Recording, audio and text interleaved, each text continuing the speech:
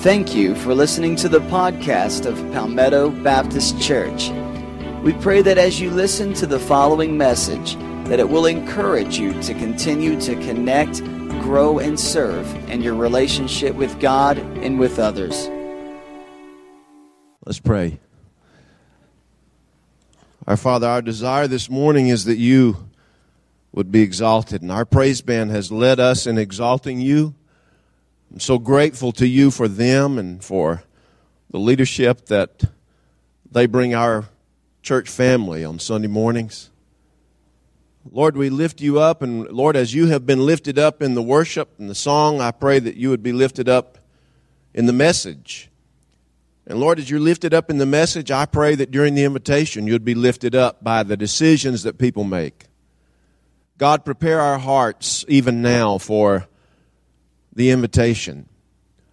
That time when decisions are made that are life-changing, that have an eternal impact.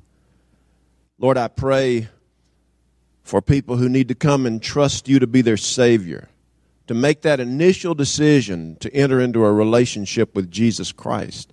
I pray for those who are already in a relationship with Christ, but they need to unite with a local church, maybe join for baptism.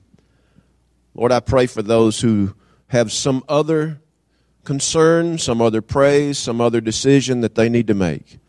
You've been dealing with them about it, and I pray, Lord, that today would be a day when they decide to make that decision in their lives. Bless us now, Lord, as we open your word and read it and speak about it. May you be honored in Christ's name. Amen. Hebrews chapter 11. Hebrews chapter 11. If you have your Bibles, I hope you do. We are processing through a series on the letter to the Hebrews in the New Testament. We have been going through this process since early July, and we will be continuing this process for about another month up until Thanksgiving. But today we're in Hebrews chapter 11, and I'm going to read verses 1 through 3, and we're going to focus on verse 3 in the message, faith and creation. Hebrews chapter 11, beginning with verse 1. Now faith is confidence in what we hope for, and assurance about what we do not see. This is what the ancients were commended for. By faith we understand that the universe was formed at God's command, so that what is seen was not made out of what was visible. Hebrews chapter 11 is one of the key chapters, one of the solitaire diamonds amongst a whole cluster of diamonds that makes up our scriptures, the Word of God. And what we have here is a writer who is concerned about his congregation, as you already know. He's writing to some folks who are Christians, but thinking about abandoning their simple Christian faith. There are a variety of reasons for this. Things have not turned out like they thought things would. Life has not turned out like they thought life would since they had received Christ and become Christians. And so they're thinking about backing off of that commitment to Christ. It's something that is happening to people in our day. Just this past week, there was a revision of a statistic that I have shared with you, even in the context of this series. And it is this, that the largest group of people in a religious category in the United States or the fastest growing category among religious groups in the United States is a category called the unaffiliated. They call them the nones, because on surveys, when they're asked about religion, they put none. 20 years ago, that group made up just less than 8% of the population of the United States. 5 years ago, they made up 16% of the population. And just this past week, surveys that have been tracking this by the Pew Research firm indicated that literally 20%, 1 out of every 5 citizens in the United States is a none. Not N-U-N, N-O-N-E, none. That is, they have no religious affiliation whatsoever. Now, among those nuns, you have some folks who don't believe in God, or they claim that they cannot possibly know there's a God, and they make up somewhere roughly around 7 or 8% of the population. But the rest of those people that make up that 20% of nuns are people, many of whom used to attend church like ours, used to attend Bible study like ours, but for some reason they become disappointed with church, maybe disappointed with God's people, maybe disappointed with what they thought the Christian life was going to be, and they've backed away. And it is those kind of folks that the writer of Hebrews is reaching out to, urging them to hang on to their faith with a white-knuckled grip. And so for 10 plus chapters, he has been writing to these people, urging them not to go back. And in chapter 11, he gives two things. He gives a definition of faith. Faith is the substance of things hoped for, the evidence of things not seen. That's the King James rendering of that verse. It's a definition of faith. It is substance, something that undergirds our stance, holds us up, supports us. And it is also evidence, not in the way of scientific proof, but it is a conviction of things as true, even though we don't have yet all the scientific evidence for them.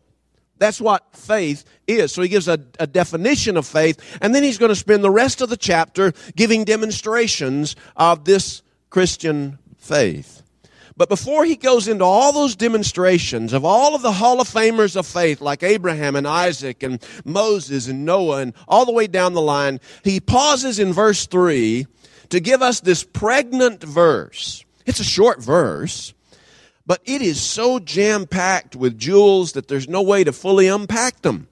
You could write literally thick books, volumes of thick books just on Hebrews chapter 11, verse number 3. It is that kind of verse.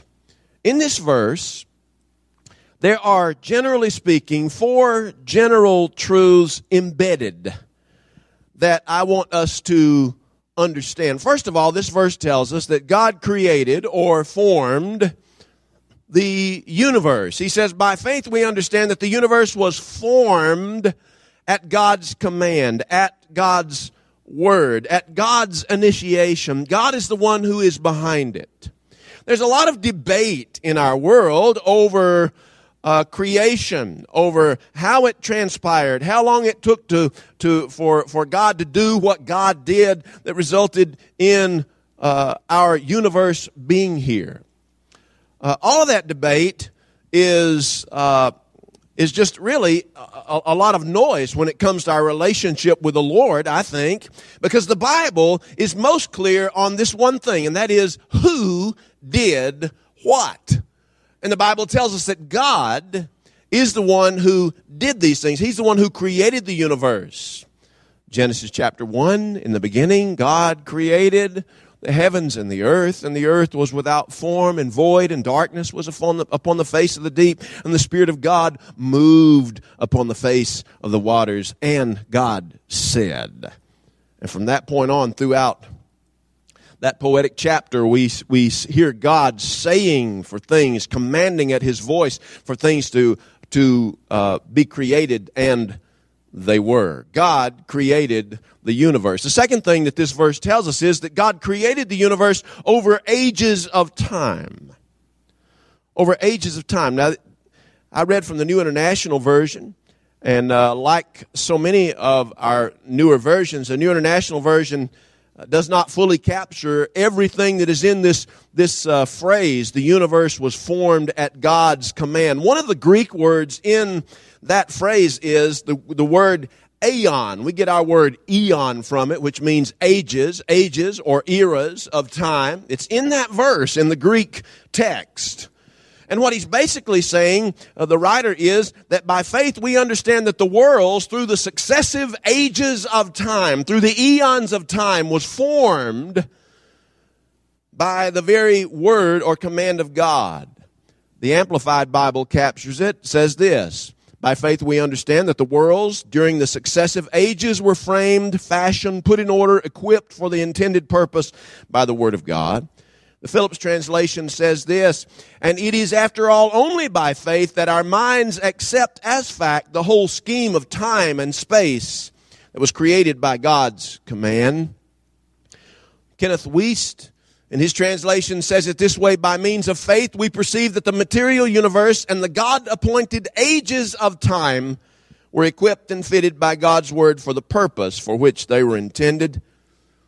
The Young's literal translation says it this way, by faith we understand the ages, that's the eons, the ages to have been prepared by a very saying of God, in regard to the things seen not having come out of things appearing. So this verse tells us that God created the universe. This verse tells us that God created the universe over the ages of time. And then third, this verse tells us that God created the universe out of things unseen. I don't know of anybody who disagrees with that God created this world out of things unseen. The word created, the Hebrew word that we find in Genesis chapter 1, verse 1, in the beginning God created. It literally means to create out of nothing. If you go back, however far history has taken us, and there's a lot of debate over that, but if you go all the way back somewhere, there's only God and nothing else. God is the only thing that has always existed without a beginning. Everything else began to exist at some point. It had a beginning. But you go back so far, and when there was nothing but God and nothing, for God to have created everything that was, He had to have created it, begun that process out of nothing. Now you and I, we can't make something out of nothing. It is impossible for us to make something out of nothing. We must have ingredients before we can actually turn those ingredients into something else. But not God. God created out of nothing. Because God, and only God, can do that. The scripture in this verse says, by faith we understand that the universe was formed at God's command so that what is seen, that is our universe, was not made out of what was visible. So this unseen God created out of unseen things, because they were nothing, our universe. Only God can do that. So God created the universe out of things unseen. Now, finally, and here's his main point in this verse, it takes faith to understand both the existence of God and that the universe was created out of things unseen. It takes faith for that. Because you and I cannot prove or disprove any of those things. We can't prove or disprove that God created the universe. We cannot prove or disprove that He created it out of nothing. To me, it's logical. But as far as scientifically proving it, we can't. And if we could prove it, listen, then our belief would be based upon proof, not faith. It'd be based upon sight, not faith. And yet throughout the Scriptures, we are told over and over again in a myriad of ways that our relationship with God and our relationship with Christ and the beliefs that we hold dear are based upon faith. Paul said, we walk by faith, not by sight. And so the person who insists on scientific proof, that is sight, in order for that person to believe, he or she will never believe, because he or she will never get on this side of eternity that scientific proof. Now, that doesn't mean that there's not information that heavily suggests what the Bible contends to be true. 1 John chapter 4, verse 12 tells us that no one has ever seen God at any time. John tells us that nobody has seen God at any time, but the Son is the way that we see God. So nobody's seen God at any time, and yet there were people, the disciples and whoever lived at Jesus' time, who saw him, and he was God. They saw him as God. The Bible is fuzzy on that to me. Nobody's seen God at any time, and yet there were some people who saw God because they saw Jesus. In the Old Testament, we see this idea of people really being afraid to see God. Abraham was afraid to see God. God came to him one time. There's a place where at first it says three men came to see him and Sarah to tell them they were going to have a child.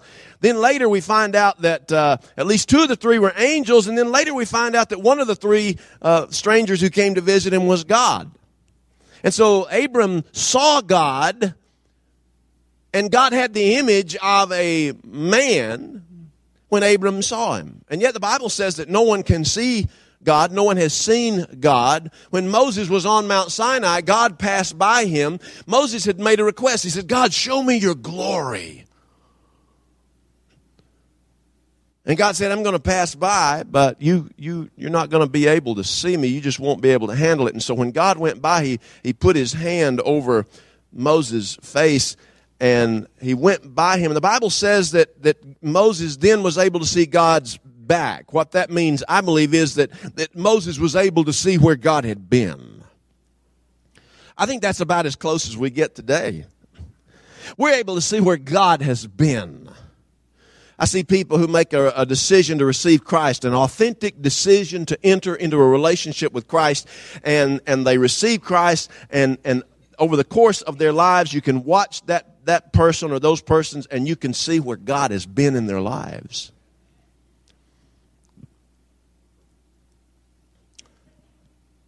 But the fact that this verse in 1 John 4:12 says no one has ever seen God at any time, and you couple that with Hebrews 11 verse 3, where it talks about things unseen, and this God who is unseen, who created and formed the universe over these ages of time, it poses a problem for a lot of people because they can't bring themselves to believe in a God who can't be seen.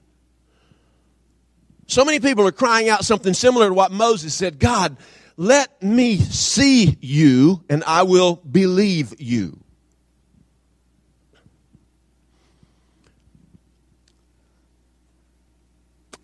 I hope it goes without saying that I believe in the existence of God. If it doesn't go without saying I have a problem, it's my problem. But I believe in the existence of God, and I think there's good logical reason for believing in the existence of God. And I want to give you these three. They're really difficult. They're really complex, but I think it's important for you and me to know these things. First of all, I believe in the existence of God because the necessity of a cause to the universe suggests the existence of God. They call this the first cause argument for God's existence. And it basically goes like this. Everybody believes that something has always existed. One thing has always existed. For some, that's the material universe. They believe the universe had no beginning and will have no end. They believe that the material universe is all there is. That's not what I believe. I don't think that's what you believe. My personal belief is that God is that one thing that has always existed. He's the only thing that never began to exist. Everything else began to exist. Now, follow me here. Anything that began to exist had a cause that prompted its existence. Anything that began to exist. You say, well, why don't you apply that to God? Because God never began to exist. You follow me? You see, God never began to exist. He's just always existed. God has always been, God is. That's the reason why in the Old Testament when Moses says, I don't know your name, God says, tell him I am. I am. It's always in the present tense. God always is an is. He's not a has been. He's not a will be. He's an is. God is. God is the only thing that has never begun to exist. Everything else began to exist. Now what that means is that everything else must have had a cause that prompted it to be in existence. What is that first cause then? The first cause argument says that first thing that caused everything else to begin to exist, that first thing that was not something that began to exist, is indeed God.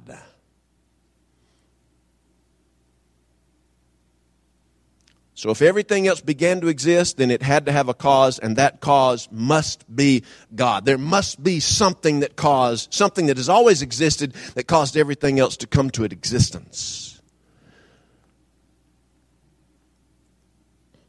There's another reason why I believe in the existence of God, and that is because the evidence of design in our universe suggests the existence of God. They call it the design argument. And basically it goes like this. If you look at our universe and our world and scrutinize it carefully, what you find is an enormous amount of design in this universe. Think about the laws, the natural laws that are in our world. The law of gravity, for instance, here within our atmosphere on Earth. I mean, if you've got something that's heavier than air and you have it in your hand and you let go of it, it's going to the ground. It will always go to the ground if it's something that is heavier than air, because the law of gravity says it's going to do so. The law of gravity has not changed since the earth and its atmosphere was created, since it came into being. G.K. Chesterton, a writer of long ago, he said about design, he said, if I go into the African jungle and I find one elephant among the hundreds of thousands of elephants, only one elephant with a trunk, he said, I'm going to find that odd. But he said, if I go in there and I find among the hundreds of thousands of elephants with a trunk, I think that's a plot or a plan. He was simply saying that it appears there is a design to what we have in the universe. Let me put it this way. Let's suppose that you were in a boat and you got lost. You were Gilligan in the 21st century. I know half the people in here claim they don't know who Gilligan is. Y'all are telling a falsehood. But you get to an island and you come to a deserted island, or what you think is a deserted island. Nobody appears to be on the island, but on the beach in big trench letters, SOS. You get out. Does it even remotely cross your mind that SOS just kind of randomly happened there? That somehow the winds coming off the ocean that embraced that beach somehow made SOS on it? That never occurred to you. The first thing that occurs to you is somebody is either here or they have been here. Hello? I mean, is that clear? It's evidence of design. The universe that we have is so full of these SOS carvings, to put it metaphorically, that it cries out for a designer. Listen to this. The premise of a fine-tuned universe is this: that a small change, there are 26 different constant dimensions. Now, I don't understand all that, but I believe the folks who are far smarter than I am who can tell me about it. There are 26 constants in our universe, and the chances for all those 26 constants to come together at one time in one place, and they would all have to come into place at one time and in one place for us to be able to have life on earth. The chances of them coming together at one time in one place to allow for life on earth as we have it are so remote as to be almost impossible. In fact, it would be more possible, this is not a joke, it would be more possible for a hurricane to come off the Gulf and hit a junk pile of metal in Destin, Florida, and whip that junk up and sit and put it together and produce a 747 jet airline fully operational. The chances are more likely for that to happen than for all of these 26 dimensionless constants to come together at one time in one place to make life on earth allowable for human life. So what do you say? I'm saying that there's so much reason for design, to believe design in our universe. And evident that design points toward a designer. And then finally, I believe in the existence of God because I believe that God's existence gives real meaning to life. They call it existential meaning. It has to do with meaning. The Apostle Paul told the Corinthians, he says, if in this life only, if it's only in this life that we have a hope, we are miserable. In fact, we're most miserable. Think about it. If there is no God, and if when you die it's all there is, then the only meaning to life is that in the short little blip compared to all of history that you're here, just live a good life and make the best of it and try to make your mark, and then you die and you're gone. And that's it.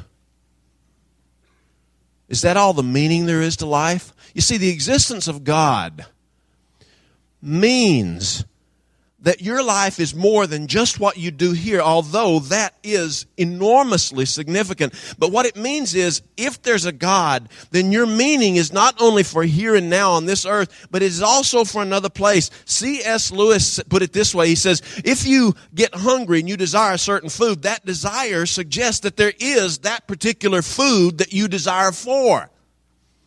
If you are cold and you are wanting a blanket, the fact that you have this desire suggests that there is something like a blanket that will quench that desire. He says, if in my heart and my soul I have a desire for something beyond this life, something bigger than this life, he says, what it suggests to me is that I was made for another world. This is the one thing that turned C.S. Lewis from being an ardent atheist to one of the most devoted Christians and later Christian scholars that Christianity has ever produced. God's existence gives meaning to your life. Otherwise, folks, we're without a hope. We're hopeless. So I believe in the existence of God. But you know what really is important in these verses? He says here that God framed the worlds, the universe, by His Word. Not just the written Word. In fact, that's not even what He's referring to here. He's referring to His living Word, Jesus. John says in John 1, in the beginning was the Word, Jesus. And the Word was with God. And the Word, Jesus, was God. The same was in the beginning with God. And then he says this, all things were made through Him. Without Him was not anything made that was made. Jesus is the Word through whom God framed the universe. But here's the real personal question. Are you allowing this living Word to frame you? Are you allowing this living Word to frame your life? Because you know what? As important as the existence of God and how God framed, what God framed, as important as those questions are, they don't mean anything unless you and I are allowing this living Word who is Christ to frame our lives according to His will. In this invitation today, you and I are being invited to allow Jesus to frame our lives. For some of you, that means that you need to receive Christ as your Savior. Begin that process of Him framing your life. Chris School is going to be up here during the invitation, and he will help you if you need him to help you pray through your decision to receive Christ. If you're already a Christian but you need to rededicate your life, or if you need to come and join the church, if you need to join for baptism, this invitation is a time for life change for you. What does God want to do in your life? And will you allow Him to frame your life? Let's pray. Our Father, Lord, we thank You for Your Word. And we pray that during this time, we would all stop, pause, and really think about what it is that You want to do in our lives. And Lord, I pray that somebody's life will be changed beginning right now. In Jesus' name, amen.